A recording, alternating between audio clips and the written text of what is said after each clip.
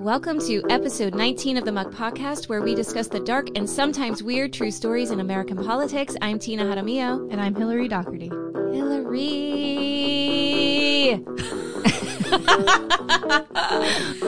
That's it. Show over. Goodbye. Goodbye. Quarantine. It's you hard. know what that just reminded me of? It reminds me of when TV shows do those awful episodes where now we're going to do a musical episode. Oh, yeah. Because the actor has to tell everybody in the world that he can sing. Yes. We've been watching The Flash, and the guy who plays The Flash, he's so adorable, by the way, but he can, he's from Glee. Like, he was on that show Glee, and so I know he can sing and dance, but here we are now watching this show, and all of a sudden And there's a random musical episode? Yeah, because the music Maestro or one of these comic book characters jumps in and it's like puts a spell on them where they have to sing and dance to get out of. It's one of those random What show is this? Flash. I don't know it. It's really good. Is it regular TV? Yes, Oh, it's on like WB or something. Yeah. We watch the reruns on we watch it on Netflix. But the motherfucker starts singing and dancing, and I'm like, "Hey, can you just run fast, please? Just get back to doing what you're doing." It just Yes. And for me, I think it's just an actor like. At some point here, I need you to write in here so I can show people how I can sing. Like, nobody cares. Yeah. You're just adorable, and you're the Flash. That's all I need you to do for me. The Flash doesn't need to sing. He's already doing enough. And stop with these jump the shark episodes. You know what I mean? The whole time he's singing and dancing, I'm like, here we go. Then it's over. Yeah, the show's just taking over. Yeah, we're nose diving. Where's Grodd? Where's the big gorilla who's going to take the city down? That's what I want. Oh, I remember Grodd. Yeah, man. That's Justice League. Yes. Okay. Flash is in Justice League. Yes, it's coming. It's all coming back to me now. That's a song. That's my song. Yeah. My musical moment is going to come in. No. But I remember that guy, Grodd. Gorilla. Yeah. Yes. Yes. Okay. Who's like somehow smart and can read minds and put things. Is he thoughts. purple? No. Well, maybe in the comics, but not in the show. Oh. Scary. Gorillas are a little frightening. Yeah. My kids were watching. They watch those videos where animals gone wild, and they just were watching. It's old. It's where the little girl's at the zoo and she's pounding her chest, and then the gorilla breaks the glass. Oh my god! Yeah. I gotta watch that. Yeah. That sounds awesome. That's all we've been. I need to get out of quarantine. Oy. That's it. I literally disappeared for 4 hours yesterday morning, and my husband just sent me a text, and he was like, "No note," and I was like, "Bitch, I am done." I just woke up and I was like, "I'm gonna bring my mom coffee. I'm gonna go by my mom's house and drop coffee off," and that's what I did, and they were so happy to see my face. Yeah. Yes, because they're not going anywhere. No one's going anywhere. It's fucked. It was sad. I know. It's not. Have you seen your parents at all? So yeah, I did have an encounter. The third kind with them where I was on the sidewalk and they were sitting on the bench in front of their house, and and my children started to inch, of course, closer, and I'm pulling them back, and then my dad got offended. Well, yeah, my dad started to come approach me, and I was like, no, back up. Just stay away. I know. Although I did it. So my sister-in-law did a fun thing. She was like, let's do a baking competition yesterday. Okay. And she's like, whatever you have in your house, try to make something. 'Cause she's like, let's all make banana bread. And I was like, I don't have any bananas. And she's like, well, then just make what you have. So, we just decided whatever you have in the house, make it. And that's what we did. And then my son made something. And so we all made a little a dish. My niece, my sister-in-law, my father-in-law. Aww. Yeah, and then we all, did the WhatsApp video chat, and we all shared our little creations and talked about what we did and what we substituted. So it turned out good.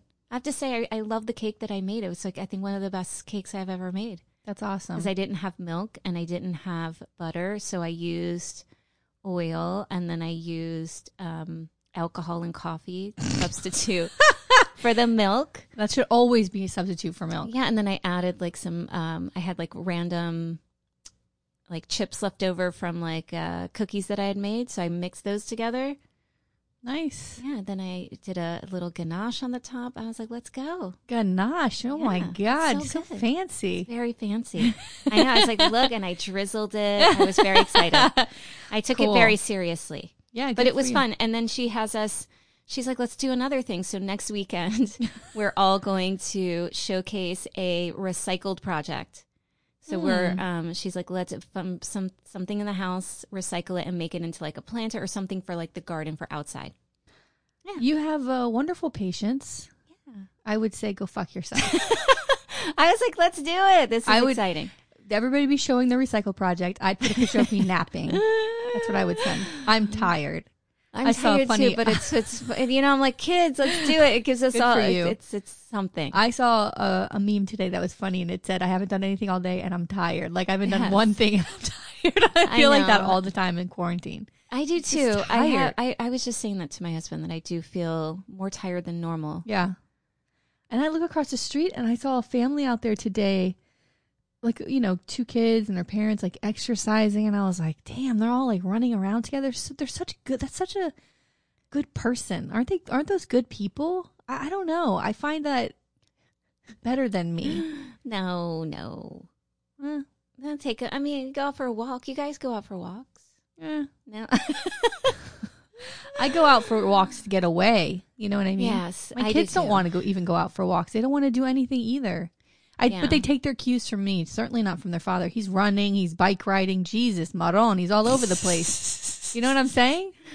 That's been me. Yeah. I do. I run every day almost, at least 5 days a week. That's good. And then I do take this. So the kids have been coming on walks. Aww. Yeah, but I kind of enjoy the walks better when I go by myself in the evening. Because when they come, it's like they're fighting. Yes. You know, they're picking up sticks. They're next thing you know, my one little one will start beating a tree with a stick, and I'm like, no, let's hug the trees. Let's not, you know, number one, it's not our tree. Yeah. And it's like the neighbor's tree, and he's there with a stick just like beating the side of a tree. I'm like, what are you doing? Oh my God. You know, and then he's like pulling flowers. I'm like, no, can I just walk the dog alone? Yeah. So, but now this is like their thing. Anytime I'm like, I'm going to go walk the dog. Well, I want to come. That's their problem. Don't announce anything. When I left here yesterday, I grabbed my keys and I locked the door so quiet.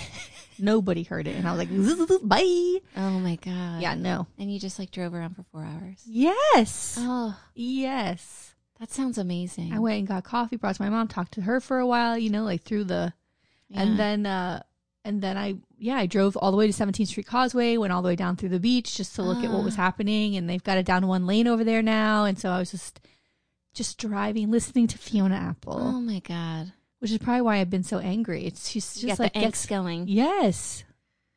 I think I had to take a couple days off of that album just because it gets me going. Yeah. I'm already angry. I don't need to be more angry. Well, I talked to you already about what I've been angry about with our presidential choices. Yeah. So, well, that's been upsetting me. As it should. I'd be disturbed if you weren't upset about it. You know what I mean? And the people who keep putting like Biden, I'm like, I can't believe how blindly people just fall in line. But that's how we've had the list of winners running for office in the first place, you know? Is we just blindly follow and do, you know. And I'm going to do it.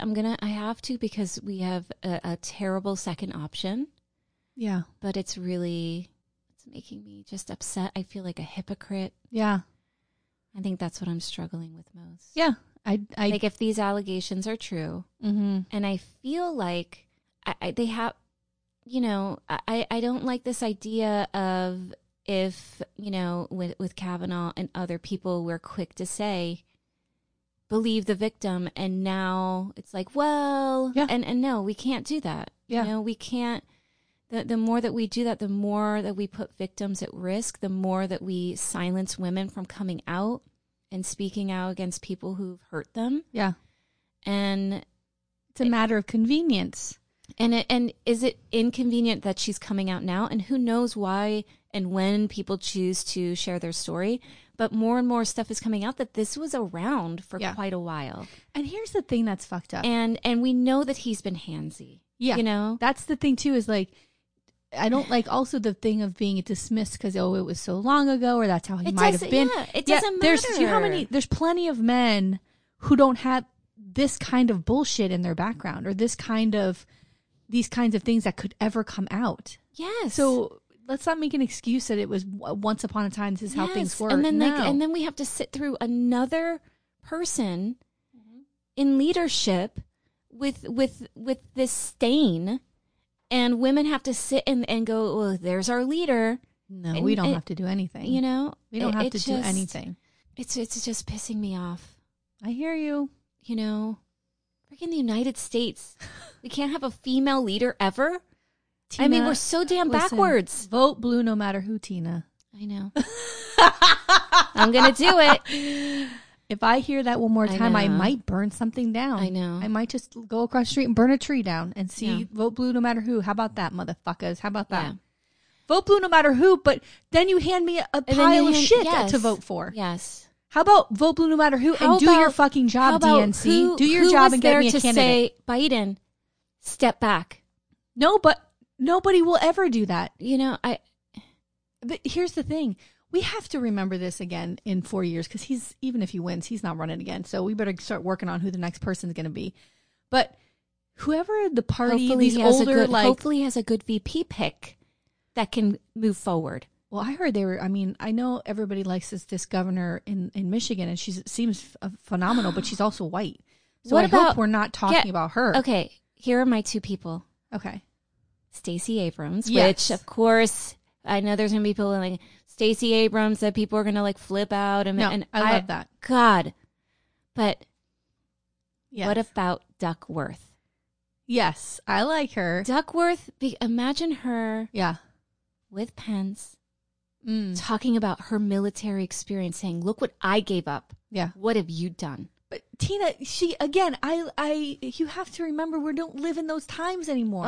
You always say this about Republicans. Like, remember when we did Rick Scott and you're like, what have you done for your community? Republicans don't give a fuck about community. But they're all military. And she, I mean, she gave her legs. Yeah. You know what I mean? Yeah.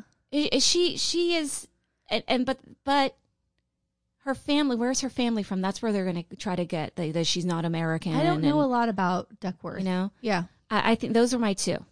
Like, please. Those are good. Please. Well, it definitely has to be a woman. Someone. Has to be a woman. Well, he already said. Well. I know. That doesn't mean that doesn't, right. But yeah, no. Yeah, please I agree. let it be Stacey Abrams or Duckworth, please. Those are very good. We'll know soon, right? Like, what do you think? Just do it. I think after August, right? They'll announce something. Yeah. And I know, and I loved Elizabeth Warren. Mm-hmm. I don't think he should pick Warren. No. He can't pick Warren. She doesn't need that bullshit. No. She's a very good senator. Yeah, but give her something else. She's a good, Treasury. Something. But like he needs to, they please someone to be smart. This has to be a very important, smart choice, or I'm going to lose my mind.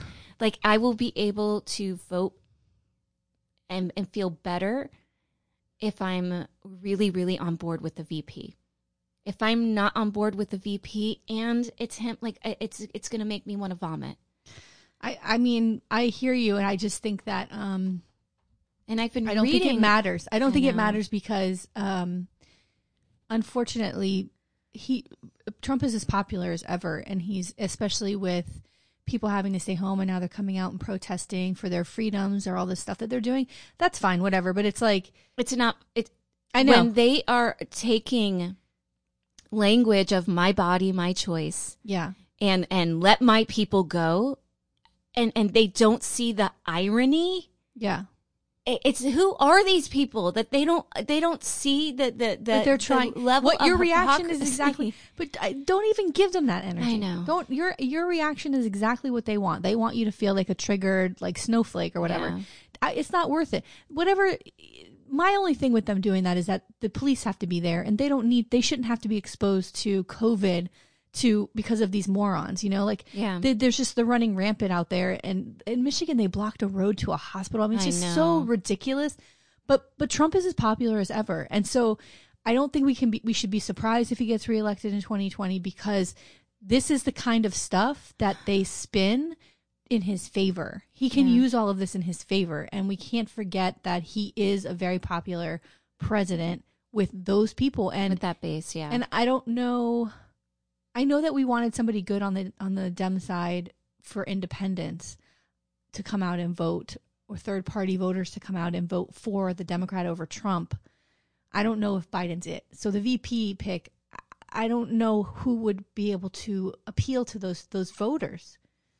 I don't know. We have a very small margin of who we're looking at, right? We're looking for third party voters, and we're looking for people who voted for Trump and are dissatisfied.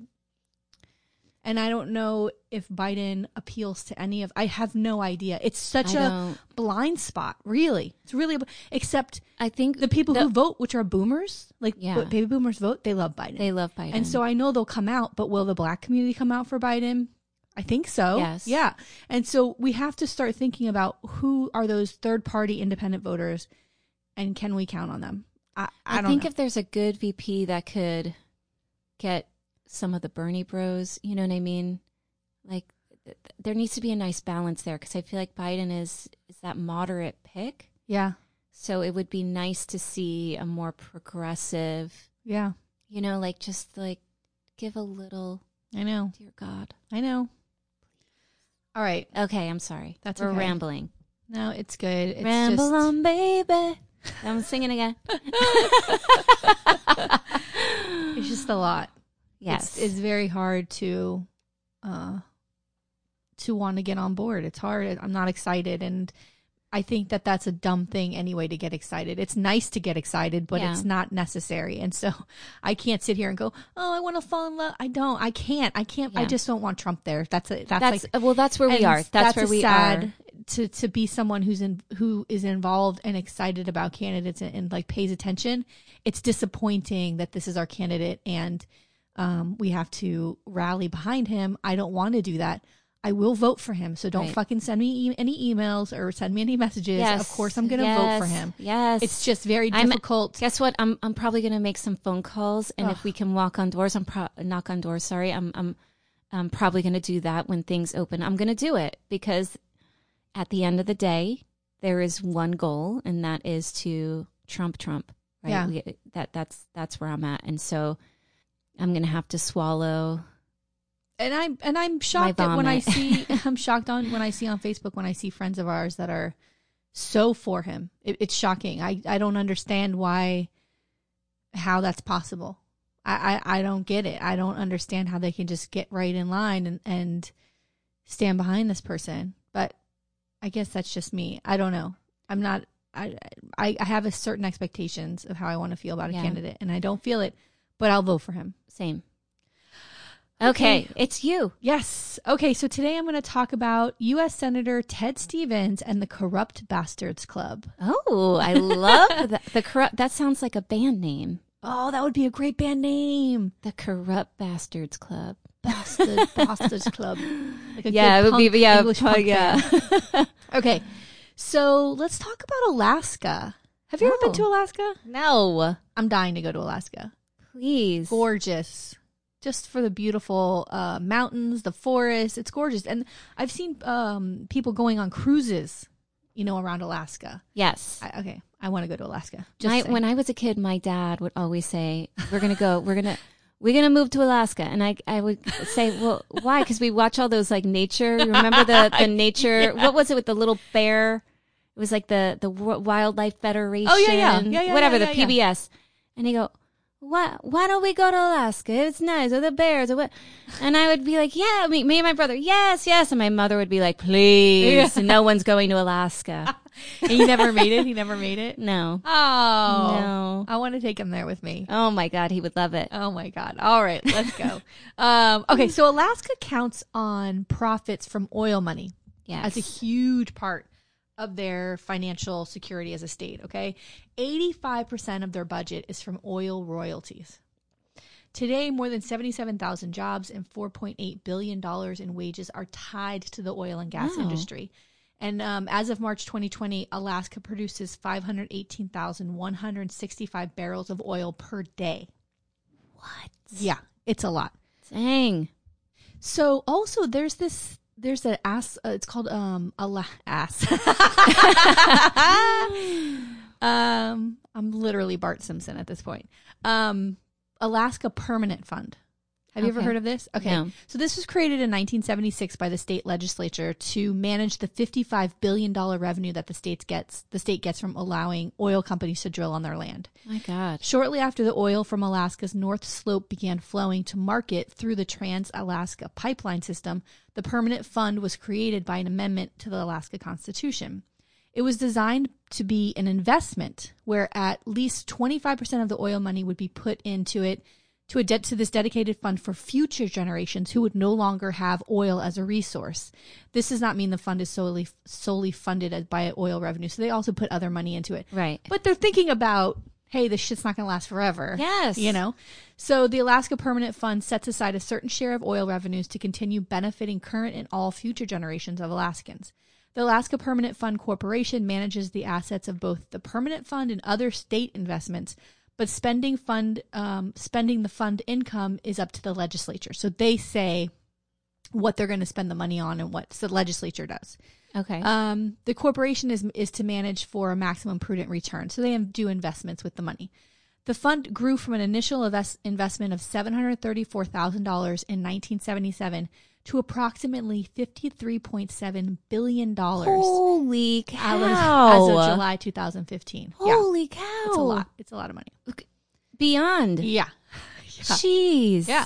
So some growth was due to good management, some to inflationary reinvestment, and some via the legislative decisions to deposit extra income during the boom years. Like super smart, right? Yes. Each year the funds realized earnings are split between inflation proofing, operating expenses, and the annual permanent fund dividend. So the dividend is each year since 1982, each Alaskan who has lived in the state for at least a year receives a check every year from this fund. Dang. So it started in the first year. Everyone that was a resident in Alaska received $1,000 for the year. And that was just to like, Alaska. Yeah. And that was just like the first boom of like, here, Yeah. this is starting, people loved it. The next year it was like $368 because the first one year was just like a little taste, right? Yeah. And so then they gave them $300 and it's gone up since then. So in 2019, the check that was sent to each resident was $1,606. That's So- a lot of money. It's a lot of money. So here's what I think about. When I read all of this and like how many jobs and they get this money, the $1,600 every year, whatever. But the jobs, the money, so from an outsider, we're always like, stop drilling in Alaska, like that kind of thing. The people living there, that's who they are. Like and what else is going on in Alaska, really? Right. And that's what they have. Yeah. And at least they've acknowledged in some way doing these investments and having this fund that it's not going to last forever. Yeah. And the other thing about Alaska is that they became a state, I think, in 1959. Yeah. Is they've always been, they came around a lot later than the rest of us. Yes. They don't like DC. They don't like outsiders. Yeah. They feel like they're on their own. That's their oil. That's their investment. They don't want anything from the outside. Right. So I think a lot of this too is about staying independent from the rest of the country, being able to take care of their own. You know what I mean? Outside of oil. Yeah. What? So the oil and gas, which is kind of the same thing. Yeah. But I think tourism, I'd imagine there is tourism, hunting. Yeah. I think that there's like fishing and hunting, and I think there is a lot of that there. Yeah. But a lot of it is so like uncharted because it's vast. Yeah. Yeah. Yeah. It's beautiful there. But they did get a lot of money. Like they don't really talk about this a lot, but their senator, this Ted Stevens, he was their senator forever, but he did send a lot of money back to Alaska from DC. Like it was like $98 million over the time he was there. He did make sure that money was going back, even though they don't really talk about that too much, but he did do his part. Yeah. Okay. So in February 2016, Alaska Governor Frank Murkowski unveiled a state bill to start taxing crude oil based on oil company profits rather than production levels. Oh. Okay, so this is not good for oil companies. He wanted to raise the percentage to 22.5%. Murkowski Yeah, felt 'cause that he knows, like, we need to get some money. Why are all these? It's their oil. I also read something that was that I thought was really interesting, because there was an opinion piece that came out, and we'll put the link in our notes. But it was like, this guy was saying basically this corrupt bastards club still exists in Alaska. He was saying in Iraq, like BP is drilling there, and they're also drilling in Alaska. But in Alaska, they get paid like 17 times the amount for a barrel of oil than they do in Iraq. So like there's still some sort of corrupt thing happening. You know what I mean? Okay, so Murkowski felt that the state and its residents weren't receiving their fair share of the billions of dollars the oil companies were making each year. God, these damn companies. I know. The oil companies, of course, sent their lobbyists to Juneau to fight against this increase. And one oil company in particular, Vico, went another route by contributing to re-election campaigns and then meeting with electeds in a private hotel suite. Uh-oh. And when the vote hit the floor in March 2006, it died. Okay, so all these legislators started voting against it. In a spring of 2006 article written by Lori Backus, the executive director of All Alaska Alliance, named 11... So this article went to about 3 different major newspapers in Alaska. It named 11 lawmakers who had received large campaign contributions from executives of the oilfield services company Vico Corporation. So gross. Yeah, which had a long history of making large campaign contributions to Alaska politicians. The article also named Senate President Ben Stevens as having received large consulting fees from Vico. So Ben Stevens is Ted Stevens' son. Ted Stevens is a U.S. Senator from Alaska. Ben Stevens is his son, and he's the Senate President in the Senate in Alaska. That sounds convenient. Yeah. In the article, Backus detailed the amount of political campaign contributions received or contributed between 1998 and 2004 by the top 7 Vico executives to Alaska lawmakers who were in office at the time her article was written. The figures were based on reports to the Alaska public offices. So what Vico did is they had their 7 executives personally contribute money to all. So I think the most you could give was like $500, but all 7 gave $500 to all these different campaigns. It just looked fishy, right? Yes. So the following legislators were named: Senator John Cowdery. He was the Senate Rules Committee chair. He was given $24,550. Dang. Representative Pete Cott, former Speaker of the House, was given $21,300. Representative Norman Rockberg, the House Rules Committee chair, was given $18,000. Representative Vic Coring was given $14,708. Governor Frank Murkowski was given $6,500. Representative Kevin Meyer was given $12,300. Representative Chenholt was given $12,000. Representative Leslie McGuire was given $12,000. Senator Con Bundy was given $11,500. Lydia Green $28,000. Mike Hawker $8,050, and Tom Anderson $8,000. Wow. So these oil company guys are really greasing someone's palms over there. Is that what's happening? Yes. I wish I had thought of that. God damn it. Okay. Additionally, Backus noted the consulting contract Senate President Ben Stevens had with Vico Corporation and financial relationships other lawmakers had with other companies active in the oil and gas industry, including ConocoPhillips and ASCG Incorporated. The name, quote, corporate bastards club began being used to designate Alaska legislators implicated in the federal corruption. One of the lawmakers named in the article said, quote, somebody walked up in the bar and said, "You corrupt bastards," and that name stuck. Like, they liked it. They called themselves part of that. They loved that they were part of this. That's so, I mean, it's terrible, but I imagine they're like, yeah, we're and the also corrupt the other bastards. part, but the other part of it is like they're out there And they in the know middle what they're doing. Yeah, but they're in the middle of nowhere. Like, nobody's paying attention to what's happening in Alaska. Yeah. Like, this was going on for a really long time, and nobody ever did. Yeah. Because nobody was paying attention to what these guys were doing, you know? So in the first week of August 2006, an ill Representative Carl Moses returned to Juneau from receiving treatment in Anchorage to cast a critical vote that ensured passage of a bill giving tax breaks to the oil industries. Okay, so that was shady, right? And the vote took place shortly after Moses received campaign contributions from Bill Allen, come on, who was the CEO of Vico, and 5 other Vico executives. And he was the only Democrat to receive any money from Vico. What they didn't know is that FBI had set up a room at the Baranoff Hotel suite Oh, I love there, these. just 3 blocks away from the Capitol building. And in that room, they had a pinhole camera. No. And they were videotaping because of this article. The FBI was like, what the fuck's happening over here, right? And they started videotaping Vico CEO Bill Allen just peeling off money out of his pocket and paying. Like legislatures would come in and stuff the money in their pockets and be like, and they have this little camera just watching. Yeah, and this one guy, one of the legislators was like, oh, I'd sell my soul to the devil. BP's happy, ExxonMobil's happy, blah, blah, blah. I'm selling my soul to the devil. And they're like, oh, we'll keep that in this room. Like, that's what he's literally counting off money and handing it to these guys. And this is in a hotel. Yes. So that's how the FBI is able to do the setup. Yes. They can get in there, get permission from the hotel. Yes. Oh. And they got those campaign contributions, but they were also getting cash, just handed them cash. Wow. And when they start to raid their houses, are just so I know. And some of the cash they would give to like the guy Pete Cott, I believe his name was. Let me just look real quick. Yeah, Pete Cott, one of the representatives. So they would give him cash, and then he would go and pay off other reps that weren't getting the campaign, and they'd give him like $500. Hey, don't vote this way, or don't, like, using that money to pay off other representatives. Wow. Yeah.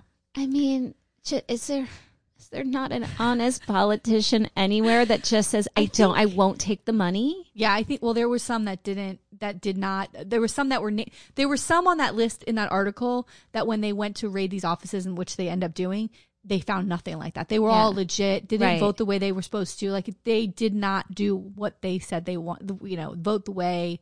They were honestly just receiving campaign money. Okay. Which I'd imagine if you're running for office in Alaska, you're going to get money from oil companies. Gosh. And that's not a knock against them because everybody there likes the oil companies. Yeah. I mean, I mean, everyone is getting money from oil. It's not it's not looked at like we look at it, from the outside. So on August 31st and September 1st, 2006, the FBI served 20 search warrants in Anchorage, Juneau, Wasilla, Eagle River, Girdwood, and Willow, primarily on the offices of several legislators.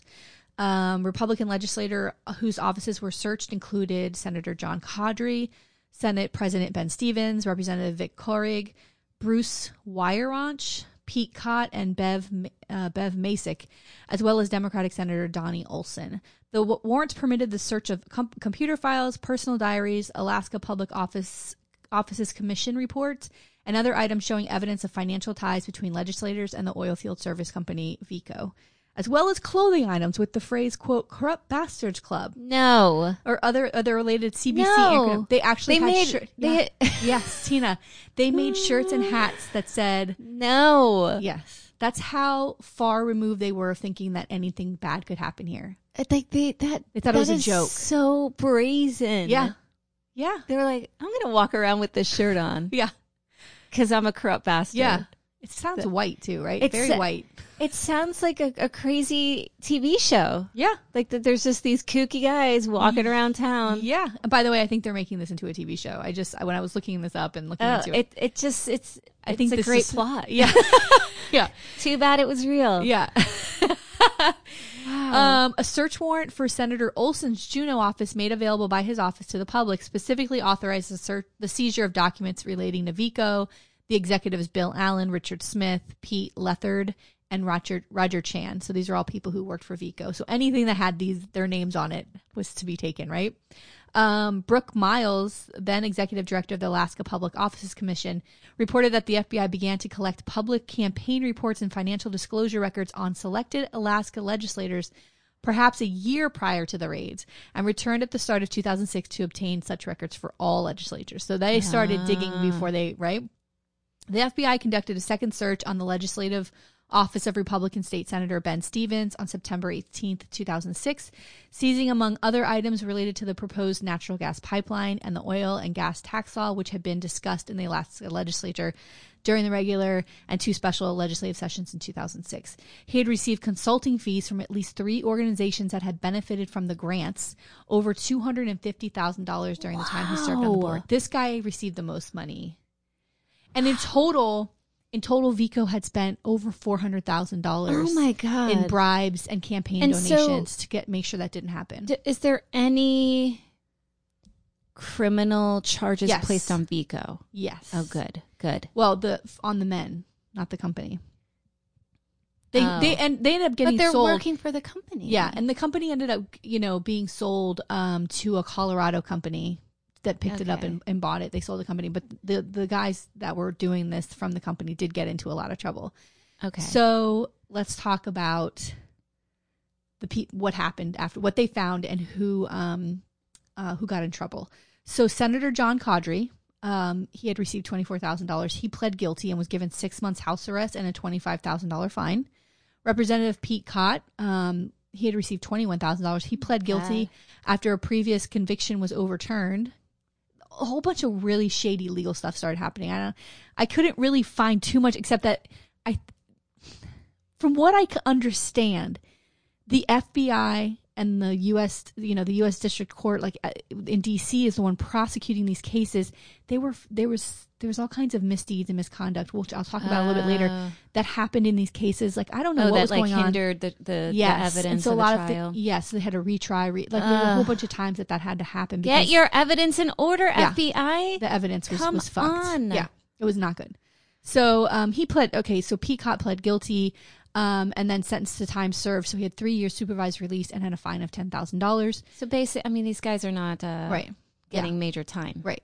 Vic Corrig pled guilty after his thing was overturned the first time, and he was sentenced to time already served plus 1 year of supervised release. And then he had many appeals that were all denied. Tom Anderson was charged with bribery from another company. Because then, once they go in, start looking, they find all kinds of shit, right? Yes. And the FBI started digging into his finances and found payments from private prison corporations. Oh, God. And he was sentenced to 60 months in jail. Good. Lobbyist Bill Bobrick was sentenced to 5 months in jail and 5 months probation. Representative Beverly Masick, she was sentenced to 6 months in prison and 3 years probation. Lobbyist Bill Weimer pled guilty and served 6 months and had to pay a $75,000 fine. Representative Bruce Wyrick, federal charges were dismissed, and he pled guilty to state charges. So many people. Yeah. It's a big club. Yeah, and he received a $1,000 fine and probation, and then he's now operating a private law practice in Juneau. Oh. So wasn't disbarred. Nope. That's nice. So the Vico executives. On May 7th, 2007, Vico CEO Bill Allen and Vice President for Community and Government Affairs for the company, Rick Smith, pled guilty in U.S. District Court in Anchorage to charges of extortion, bribery, and conspiracy to impede the Internal Revenue Service. Wow. In addition to the three politicians arraigned on May 4th, the new court filings mention illegal payments made to a former state senator named as, quote, Senator B in court documents who received over $240,000 from Vico over several years. Wow. Which Senator B had reported as consulting fees on his income tax return. Oh, nice. Yeah. On May 7th, guilty pleas by Allen and Smith, they admit that the only work done by Senator B in exchange for the funds was advancing Vico's agenda in the state legislature, which is against the fucking law. Yes. Right? The only former state senator who matches the information contained in court documents about Senator B is former state senator Ben Stevens. So, so it doesn't make any sense what happens with Ben Stevens after you realize all of that, like he received all this money. So on May 11, 2007, at a meeting of the Vico Corporation's board of directors and shareholders, Bill Allen resigned as the company's CEO and chairman of its board of directors, citing, quote, the best interests of the corporation, all of our companies, and our many valued employees and customers.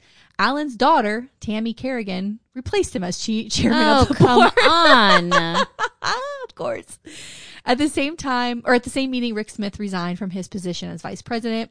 On October 29th, 2009, CEO Bill Allen was sentenced to 3 years in prison and $750,000 fine. Wow. And the day before, VP Rick Smith was sentenced to 21 months in prison and $10,000 fine. So the first one whose daughter replaced him, he's head top of this company. Yes.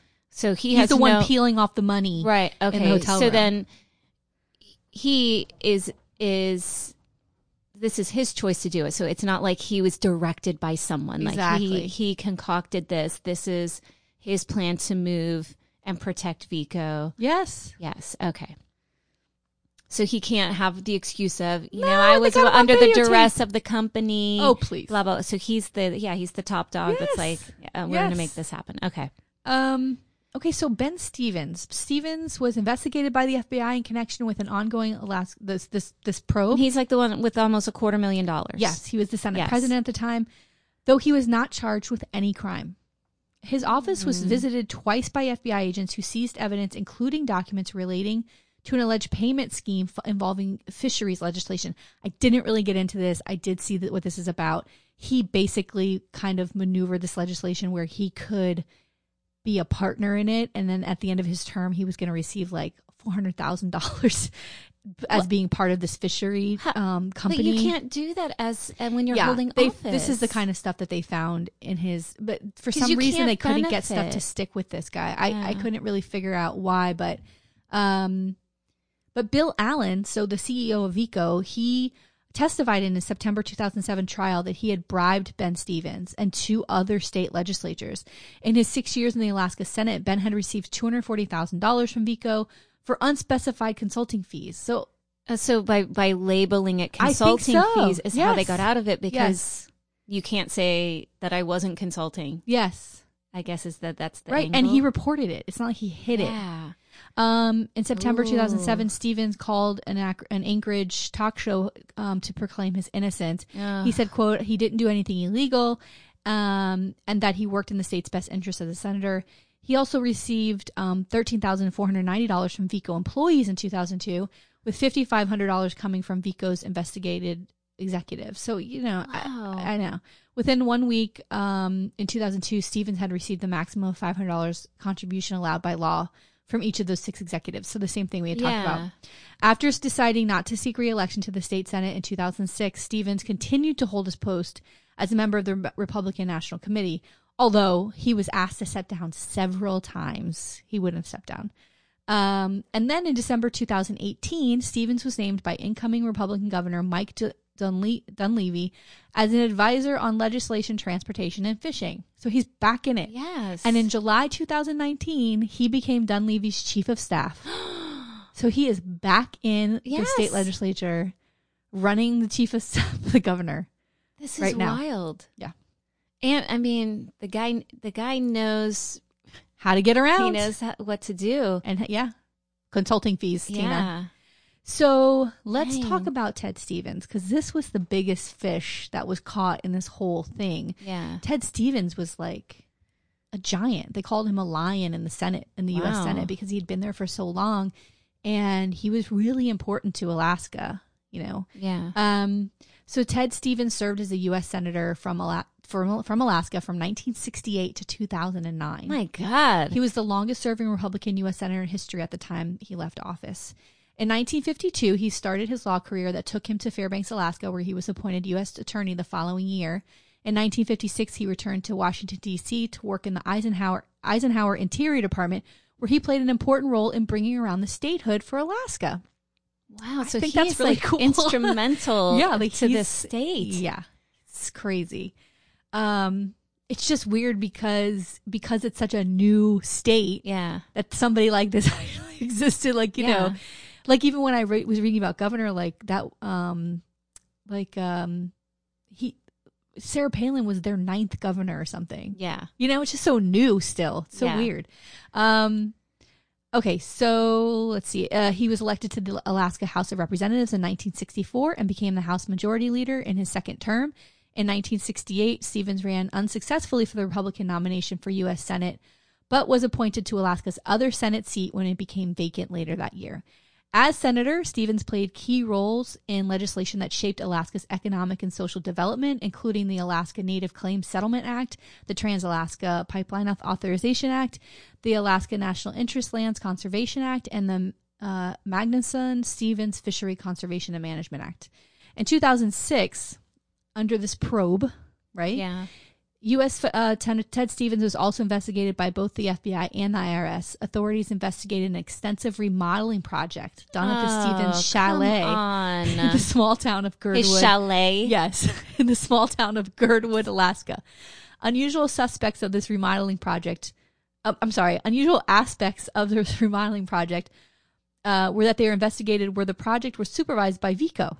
Oh my! And invoices for the work. Are you serious? Wait. Listen to this.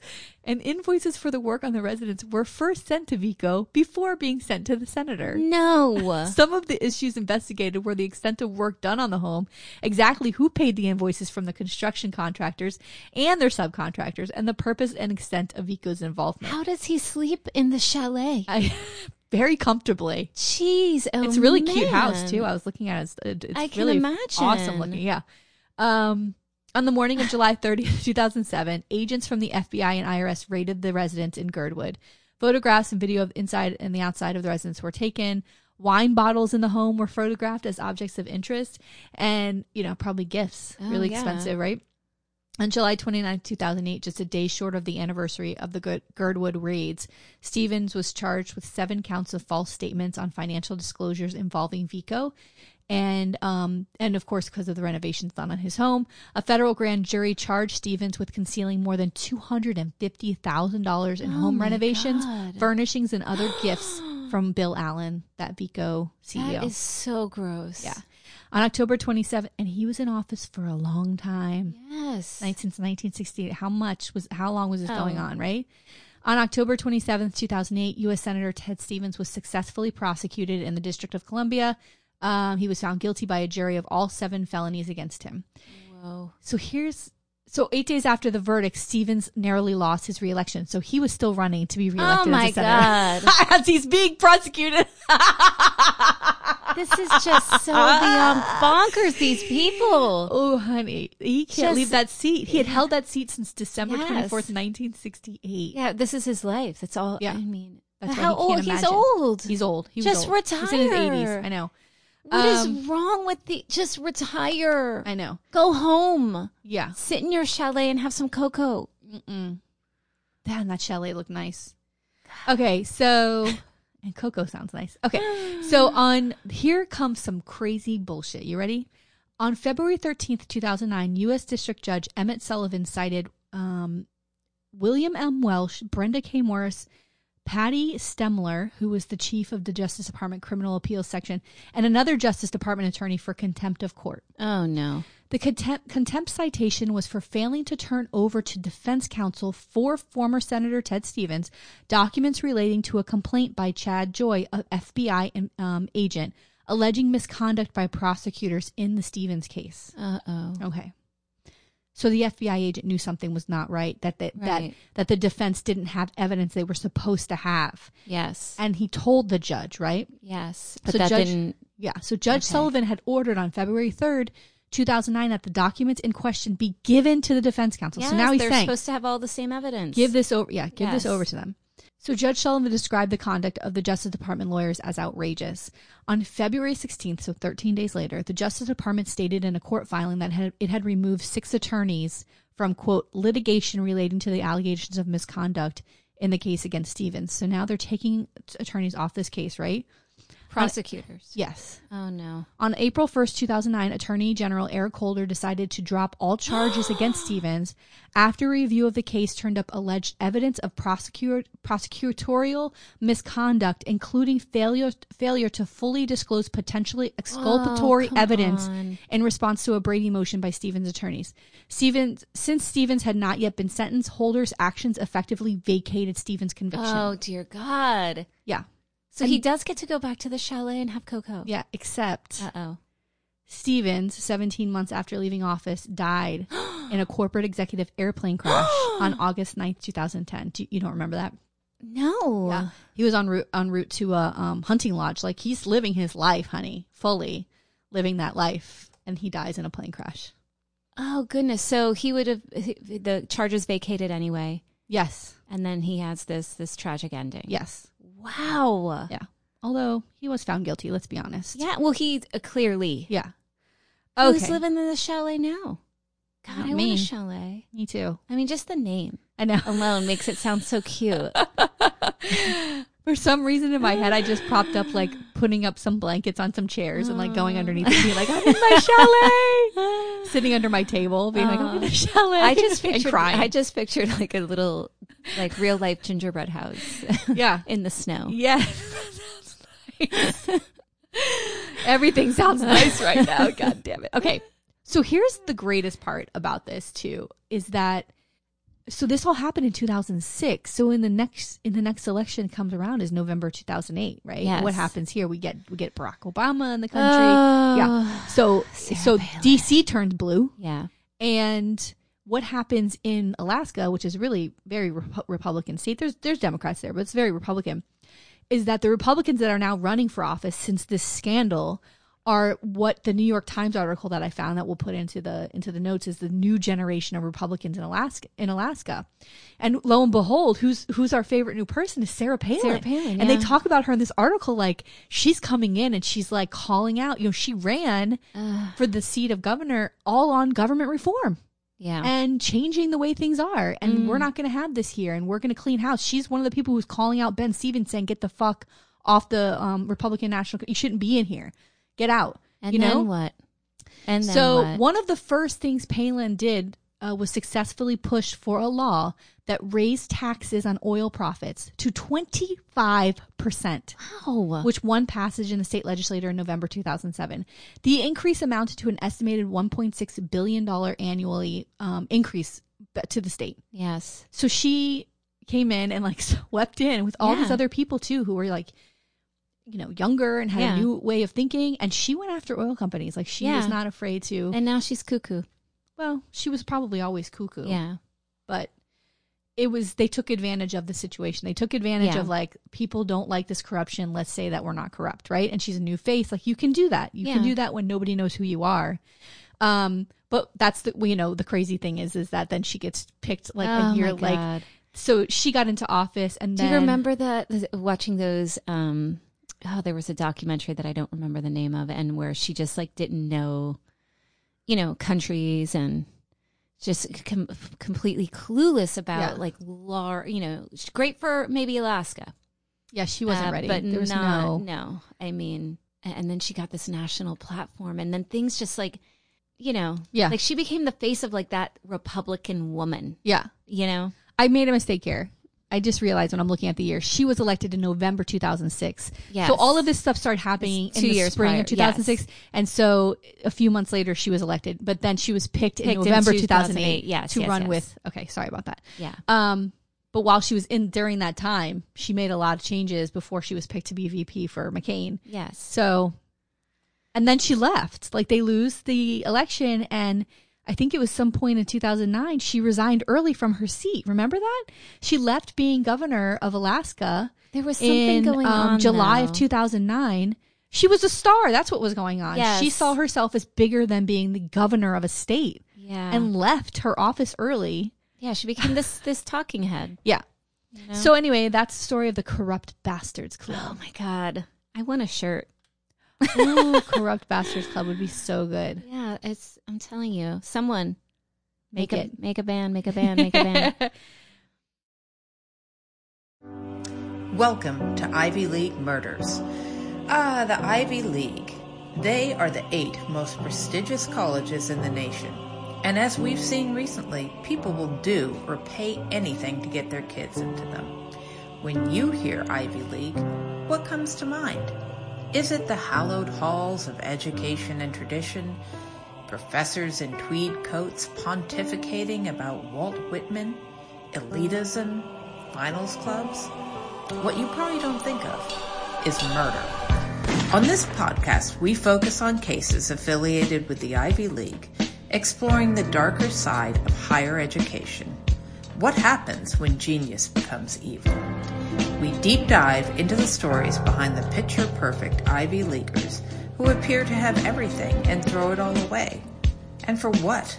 Love? Money? Obsession? My name is Sarah Alcorn. I'm a Harvard graduate, and I've been a private investigator since 1999. Join me and longtime crime diva Laura McDonald for Ivy League Murders. Are you ready? Yes. Okay. Today, I'm going to tell you the story of former Boise, Idaho Mayor H. Brent Coles. Yes. So, just to highlight some of the sources, I got a lot from the Idaho Statesman, New York Times, the Lewiston Tribune, etc., and all of our sources. You guys know where to go at this point. So Brent Coles held the mayor's seat in Boise for 10 years, from 1993 until 2003. But when allegations of misuse of public funds come to light, Mayor Coles finds himself stuck in the muck. So again, we have similar theme of misuse of, of what just, is this? I know, of just weird connections to money this week. So our story takes place in Boise, Idaho, which is the capital of the state, and also has, I found interesting, one of the largest population of Latter-day Saints, of Mormons. Oh, okay. Yeah. I always think of Utah, but I guess there are the New Mexico and I guess Idaho and even into Mexico. There's these larger populations, which I wasn't aware of. But Mayor Coles was a member of the LDS. Okay. So just to give you a little bit of background, he ran and won in 1993, and then for that mayor seat, and he won re-election in 97 and 2001. And during his career, he was named president of the United States Conference of Mayors in 2000. Wow. And that's like a really big deal. The U.S. Conference of Mayors helps create national policy, builds relationships, and it helps mayors develop leadership skills. And it ultimately becomes a place where mayors can share ideas and just connect and, have this camaraderie. Yes. It's a good idea. Yeah. And so he's president of that. He earns that in 2000. So I think it's pretty impressive to earn that lead. According to an article in the Idaho Statesman by Sven Berg, Cole was also one of the people considered by then President George W. Bush to be named the drug czar. And the drug czar is basically, that's what they call it. It's the director for the Office of National Drug Control Policy. So he was in the running for that. And he also was known for his work in protecting the Boise foothills. And he put forward this tax levy plan that brought in $10 million to protect that area of the Boise foothills. So he did, some good stuff in his tenure as mayor. But some rumors start surfacing around this guy. And according to Berg, that article, people were talking about not only Cole, but other City Hall employees' possible corruption. And allegedly, the then chief of staff, Gary Lyman, and a human resources director, Tammy Rice, were using city funds to pay for personal items and for trips. And so this investigation kind of gets started. And so the other piece is there's this LDS angle. So like I said, he's a member of the Latter-day Saints, and so was Gary Lyman as well. And after some digging, investigators found that a lot of the side trips were made to LDS temples and events. So they were spending city money on trips that they were making to like the Mormon temples and the other things. And there was one trip that they went on where Mayor Coles and Lyman went to New York for business, but then they took the city attorney, her name was Susan Mimurma, and her assistant to dinner and a Broadway show. Ooh. And which, according to the Lewiston Morning Tribune, was Coles tried to say later that it was a creative bonus, that like that's why like they paid for these tickets. But obviously, he spent like $2,000 of city money for this trip, for the tickets and the dinner and the whole thing. And so, like, God, can you? At what point does this make sense to people? I know. I mean, this is what it is. And so, later, regarding that, according to a Missoulian article, Coles addressed the spending and noted that it, quote, did violate the public trust and the trust of the city council, but he said he would not step down as mayor. Oh, no. Right. Surprise, surprise. So after more digging, one of the investigators, Wasden, noted the investigation identified a common theme underlining many of these personal trips in that they involved visits to sites deemed sacred or revered by the Church of Jesus Christ of Latter-day Saints. So another independent audit, this other news source, the Desert News, talked about an independent audit that found that Coles and Lyman used those city dollars to purchase copies of LDS books, to visit those temples. And as a result of all of this coming to light, they weren't excommunicated from the church, but they held leadership roles within the church, and they were stripped of those titles from the church because of that. So the major incident that causes Cole to like finally go down. So there was another member of the city council who started getting suspicious. So there's Coles, who's the mayor. Yeah. There's that chief of staff. There's the human resources director. There's all these people a part of, working for the city. But there was another city councilman who was like, things don't seem right. And that person is the one that got suspicious and started looking at some of the travel expenses and got the attorney general's office involved. They launch an investigation, and that's where they find all of this misuse. So the original thing that they sort of try to pin on him is he was charged with accepting a trip from Blue Cross, which is like an insurance company, to the 2002 Olympics in nearby Utah at the time. And because Blue Cross does business with the city, providing their employees with insurance, Coles is not allowed to accept any kind of gift from them, which he would have known, but he accepts these tickets for him and his wife to go to the Olympics. And later on, a jury ends up dropping those charges, but that's like the first thing that sort of gets them in the investigation. And Coles finally does resign, and he says, I'm resigning today, not because I believe I'm guilty of any criminal wrongdoing, but because I do not want these charges to impair the conduct of the city's important business. Fuck you. I know. Give me a break. So the original charges were 1 count of fraud and 4 counts of misuse of public funds. So like I said, at first, as you can see from the resignation, like he's like, I didn't do anything wrong. So he pleads innocent. But then he finally, he takes this Alford plea and he admits guilt to 2 felonies. So he had 1 count of fraud, 4 counts of misuse of public funds, and he does a plea deal where he admits to 2 of the felonies. Okay. And so he faced up to 5 years in prison and 10 years each on the 4 counts of misuse of public funds. So that was a potential 55 years in prison. And a potential $50,000 for each count. Whoa! Which would have been $250,000. So those are huge counts. Plead down. Right, so he pleads down. So in the end, he is sentenced for, guess how much? Time served. Right. Right? Close. 6 months in jail. Yeah. So he's sentenced to 6 months. He's ordered to write letters of apology to the community. Mm-hmm. He has to complete a behavior change course.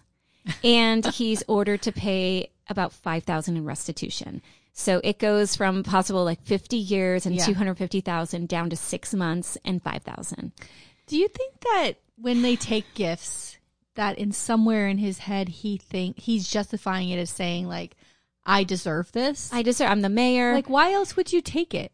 Because you should, it's, of course it's tempting. Yeah. To want to take something like that. It's a nice gesture, but in what way do you think that that's okay for you to do? Because you have to know. And I wonder, what is Blue Cross getting out of offering the tickets to the Olympics? I don't know, but it's probably, obviously. They're already doing the insurance for the city. Yeah, and when you're elected, you have to sit through, at least for most cities, and especially in a state legislature, but in cities, you have to sit through one of these courses where they tell you, they go through, if you're a newly elected, they tell you all the things you are not allowed to do. Like in Florida, we have the sunshine laws where you can't discuss with a fellow elected that sits with you at this commission. Anything. You can't discuss anything that's not on public record. Even in, so, I sit on that education advisory board. Me and too. The same thing. You get your binder. Yes. And everything has to be transparent, and it's all and it's a pain in the ass. And you got to sign. Yes, it's a pain when you work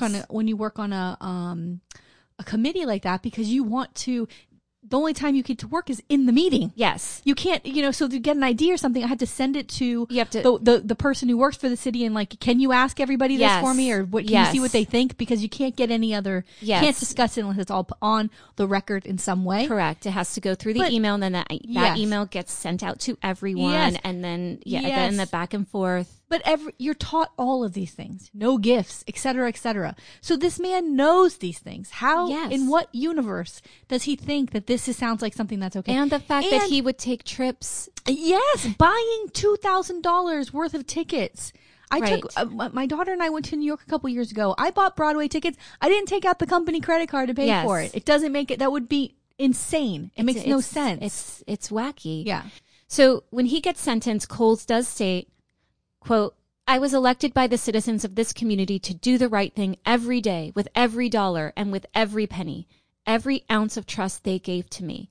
I broke that trust, and I know it, and I accept that responsibility. I blame no one else but myself." Oh, well, look at this. So he comes... I'm shocked. But wait. Oh, God. So then the interim mayor, Carolyn Turtling Payne, said about the incident, it suddenly made us see that even though we're a small community and even though we trusted everybody implicitly, we still needed to be tougher and tighter because they were like, I can't believe that he's spending this money and he's doing all of this stuff and we weren't aware of it. So some points of interest. Coles was the first LDS member to be named mayor of Boise. So that was, that's pretty cool. You know, it was like big news for that community. Yeah. I thought this was really interesting. That I love the hypocrisy of religious leaders. Okay, because I was going to say something about the LDS holding him responsible, but go ahead. We'll talk about that. Coles, one of the things that he did was he fought to ban nudity in Boise. So in strip clubs, he put forward like this resolution that dancers had to wear halter tops and shorts. Like they couldn't be naked, God, honey. But it was later overturned because it violates free speech. Go get them, girls. Yes. One newspaper, the Missoulian, noted that allegedly Coles, this proponent against public nudity, don't tell me he got his lap dance. And Lyman took a trip to Key West, and they had dinner at a resort where people all tan naked. Oh my God. Oh, and that dinner they charged to the city $150. So they sold titties and they didn't pay for it? This is some bullshit. Yes. But you know, you better wear a halter top at the strip clubs. I was like, I love this so much. They like all went down to Key West thinking like, oh, we can do our little dirty deeds there. Wow. So another thing that happened is when Coles refused to resign, there were people that were so upset that they petitioned for a recall election, but then he ended up resigning before that went forward. So people were like, no, we're going to make you resign if you don't. The other thing I thought was interesting is when he first was getting into hot water, Coles asked the then chief of police, Don Pierce, to be his chief of staff. And so according to an article by Pat Murphy in the Idaho Mountain Express, he looked at this and I thought it was interesting that Coles wanted to create this air of innocence, right? So if the chief of police becomes my chief of staff during all of these allegations, like I'm going to look innocent because why would the chief of police stand by me? Why would the chief of police even take that job? He did it. And so, but people kind of saw through this facade of him trying to bolster himself up. Stupid. With this, trying to have this guy on his team. Another thing I found interesting is there was an article in the Spokesman Review when Coles pleaded guilty, the district judge at the time, a Thomas Neville, issued a withheld judgment, which means that if a person completes all the terms of punishment, jail time, probation, everything, then the person's record is cleared and his rights are restored, and which is a common practice for nonviolent offenders with no prior criminal record. But it means that he would be eligible to run for office again. So guess what? No, Tina, stop it right now. Stop it right now. So just last year in 2019. Oh my God. Coles decides, I'm going to run for mayor. Holy shit. Yes. He runs for the very same seat. Of course. That he was guilty of. You don't think he's going to take anything less than that, right? So, I mean, and this is because this happened, in 2003, and then he's out of jail. And so some time has passed. But it's so funny. Despite the fact that in 2007, he said, quote, I can't see myself being a public servant again. Listen. But then in 2019, he felt a quote, stirring in my soul. Yeah. So I'm like, did God come down going, no, run for office? No, this is what happened. He started thinking about those boobs he saw in Key West. He's like, I got to get back. But I'm not paying for it. Right. So he's like, there was a stirring in my soul. After he spoke, this is my favorite part. He spoke to people who were upset about money being spent on a library project. Oh, and God. he was going to run his platform. Are you ready for it? Fiscal responsibility. he's like, he stole money, but I'm the fiscal responsibility guy. You know, here's the thing. So it was like God. what? It was like a 16-year difference or something. That's not enough time for people to have lobotomies. Like, do you think people really forgot about all of this shit? Well, but you know what's funny is when I read an article where he's going door to door. And one of the guys was like, weren't you mayor before? Yeah, I was. Oh, okay. Like, like that's all they remember is the name, Hey, this happened this happen in Coral Springs? Where the mayor, there was people running for mayor, and two of the mayors, the Coral Springs here in Florida, like in the 2018 race, two of the guys, were both previous mayors. Both were like scandalous kind of things. Yes. And one of them did won. win. Yes, he won. He did. Jesus Christ. Yes. I don't know if he was mayor or he was a commissioner. He was mayor. Oh, he was mayor before. Yes. It's so, it's ridiculous. People are ridiculous. Yeah. And the other thing with the fiscal responsibility. Voters are ridiculous. Yes. Yeah. The fiscal responsibility guy in 2011, not only did, he steal the money, but in 2011, there was a tax lien placed on Coles and his wife for almost $45,000 in unpaid income tax. Whoa. Thankfully, he lost the race to a young woman named Lauren McLean. And so she is now the new Boise mayor. Yes. And yes, so I was really happy to see that. But that's the story. It was sort of a fun little story, but I saw this and I said, God, here is another example of people who swindle, who cheat. Yeah. And then they're like, I'm going to run. And the fact that he's running on fiscal responsibility. Yeah. When he didn't pay his taxes, allegedly.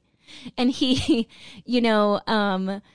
cheated the city out of money. And then you're going to just go away. No, go away. You know what I think this it is like the running theme. Go away. Maybe we need to talk to somebody who has actually been elected and talk about what that feels like. There must be some of drive, that power rush or something. Even if you're doing good things, just to people know who you are. And, there's got to be something there.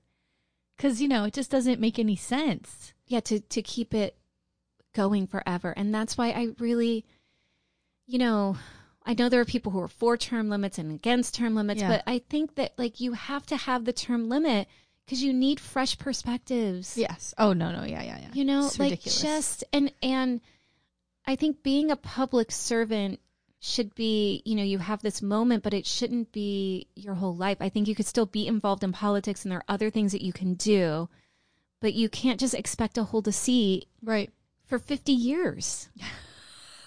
I don't know. I know. I agree. Why, if states have term limits, why can't the U.S. Congress have term limits? Yes. And president has term limits. Yeah. Thank God. I know. I hear you. It's yeah. Well, the other thing that's interesting is that the church actually held him responsible for criminal acts. I mean, hello. Well, but they didn't. They said they couched it in these different terms, and it wasn't completely accusatory, but they did say, because he's wrapped up, but they didn't. They wouldn't directly say it, so they did kind of use language, I guess, to protect themselves. But they said, they're not holding these positions. Good. But they had pretty high level positions in their community church. Yeah. Yeah. Good one, Tina. Yeah. Idaho potato. Yes.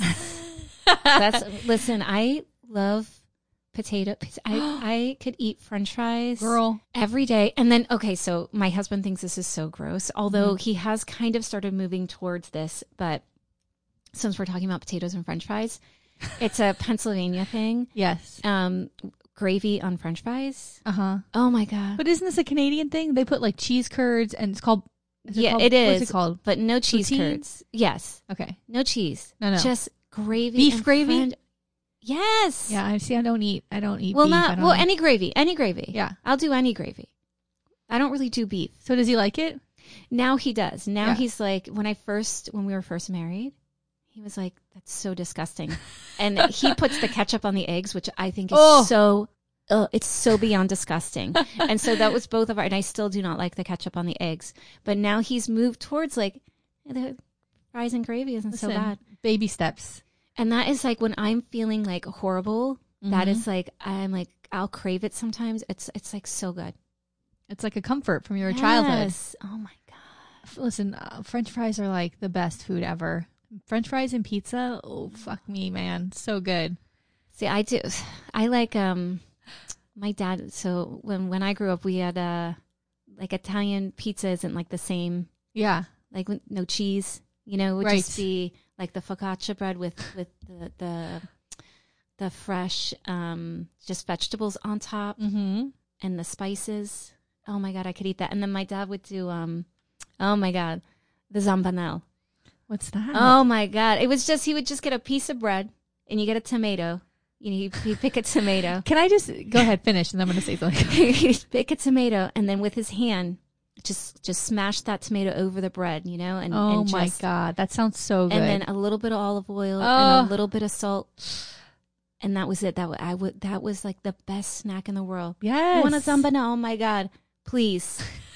Just a little, and it's so simple, and you got to do it with your hand. You got to just crush it right there on top of the hot bread. Oh, dear God. When you talk about your parents or food, this Italian, this thing with you crush it. Oh you my do. God. There's something that happens with your voice. I know. I love it. I am dying to meet your parents. I'm dying to meet your dad. Oh my God! So when this is all over, you're gonna come. to. You're gonna come to Friday night dinner. Oh my God! Will they shame me if I don't eat meat though? No. Okay. No. Will he make what is it called again with the crushed tomato? The Zambanella? Zambanella? I can ask him. Oh my gosh! I want to meet them so bad. I just want to hear your dad talk. I like when you talk about your parents and they're confused about stuff. You don't like, what's a podcast? I don't know, understand. Why? It's my favorite. Oh my God. It's the best. He's so cute. Well, girl, here it is. Oh God. I know. Yes. I don't want to do the weekly schedule. The states where all the schools were closed and they don't have to homeschool. I'm so jealous. Yeah. No grades, no work, no grades. What the hell is this? What is this? Oh my God. What kind of fucking states are these? I don't know, but man, I know like parents have to keep their kids occupied but this weekly schedule, it's so much. It's like every day, like, and then it's like, okay, get on, set up the computers. What's the next thing on your list? Well, by Friday, I'm burnt. I'm burnt out. And like Friday morning, it was like, of course, I'm thinking, okay, it's the last morning of having to do work this week. We'll just move on for this afternoon. I'll be done. My son gave me so much trouble. And I was just like, the energy you're wasting every time I say the next thing you're doing. He goes, oh, yeah. And I'm like, and then every question, like with math, like, okay, go to number 2. He'd be like, oh. And I'm like, you could have used this energy to finish the work already. So my younger he gets up early and he wants to just get everything done. So sometimes he's up and we try to have school start at like 9 or whatever. But he'll be there at 7:30 wanting to start because he just wants to be done. So then he'll finish sometimes by like 12, because like he's just like, what's next? And he does it all. And he doesn't have as much work as my older. Mm-hmm. But my older rolls out of bed later. And then he's like, I want to rest before I start. So they don't have to be on at a certain time? My older does at around 11 though. Oh my gosh. So he rolls out. He does his thing, and then it's every, do your kids have to do that iReady? No, but they have to do, he has to do a math thing every single day for 20 minutes. It's like, until they get the green light or whatever. Yes. But they have to be on at a certain time. Like she has to check in by 8 o'clock. No. They just have to, her class is at like 10 and his is at 9:30, but it's like they have to be on early. Oh, no. It's sort of, my kid's school, you do it at your own That's pace or time, but they have to log in. Yeah. They have to make sure they click something to give the attendance. Mm-hmm. So I check them in. Yeah. And then they can go through. But my one son every day at 11 has his like Zoom. Yeah. Well, Monday, my son has to get on at 1:30, and on Monday at like 2:30, I go, realize we just completely missed the class. We missed one. Hope that we didn't needed to be on there. Although his class is really just the kids asking questions that she just had answered, and then they ask 50 more times. Yes. It's the most insane thing. This woman has the patience of a saint. I don't know how she does it. Yeah. I don't know how she does it. It's insane. And she's like, okay. Like, she's just moving. No. My older son, they did like show your pets day. Oh my God. They had like a special time to show their pets. And so the worst he thing was so happy to be able to do like, turn around, give me your paw, like do all the tricks that we taught the dog. And so he's there. Like, he was so excited to do it. Well, the worst thing that his teacher does is tell me about what you've done today. What'd you do this weekend on Monday? What'd you guys do this weekend? And I said to my son, why is she asking this? Let's go. Get to work. But it's about, being a part of their lives and talking to them about what are you doing? And, no, get to work. I know. How are you? No, don't ask 22 kids how they're doing. Please. Oh, God. Well, we're back at it, girl. Okay, so I will see you next week. Yes. Have a good week. Okay. Bye. If you want to see any photos or take a deeper dive into our stories, please follow the episode notes on our website, themuckpodcast.fireside.fm, and be sure to follow us on Instagram and Facebook at The Muck Podcast. To support the Muck Podcast, please visit our Patreon page. We have 3 levels of support and different goodies for each level: Muckraker, Policy Wonk, or Bleeding Heart. We can't do it without you. Music for the Muck Podcast written and performed by Sean Doherty.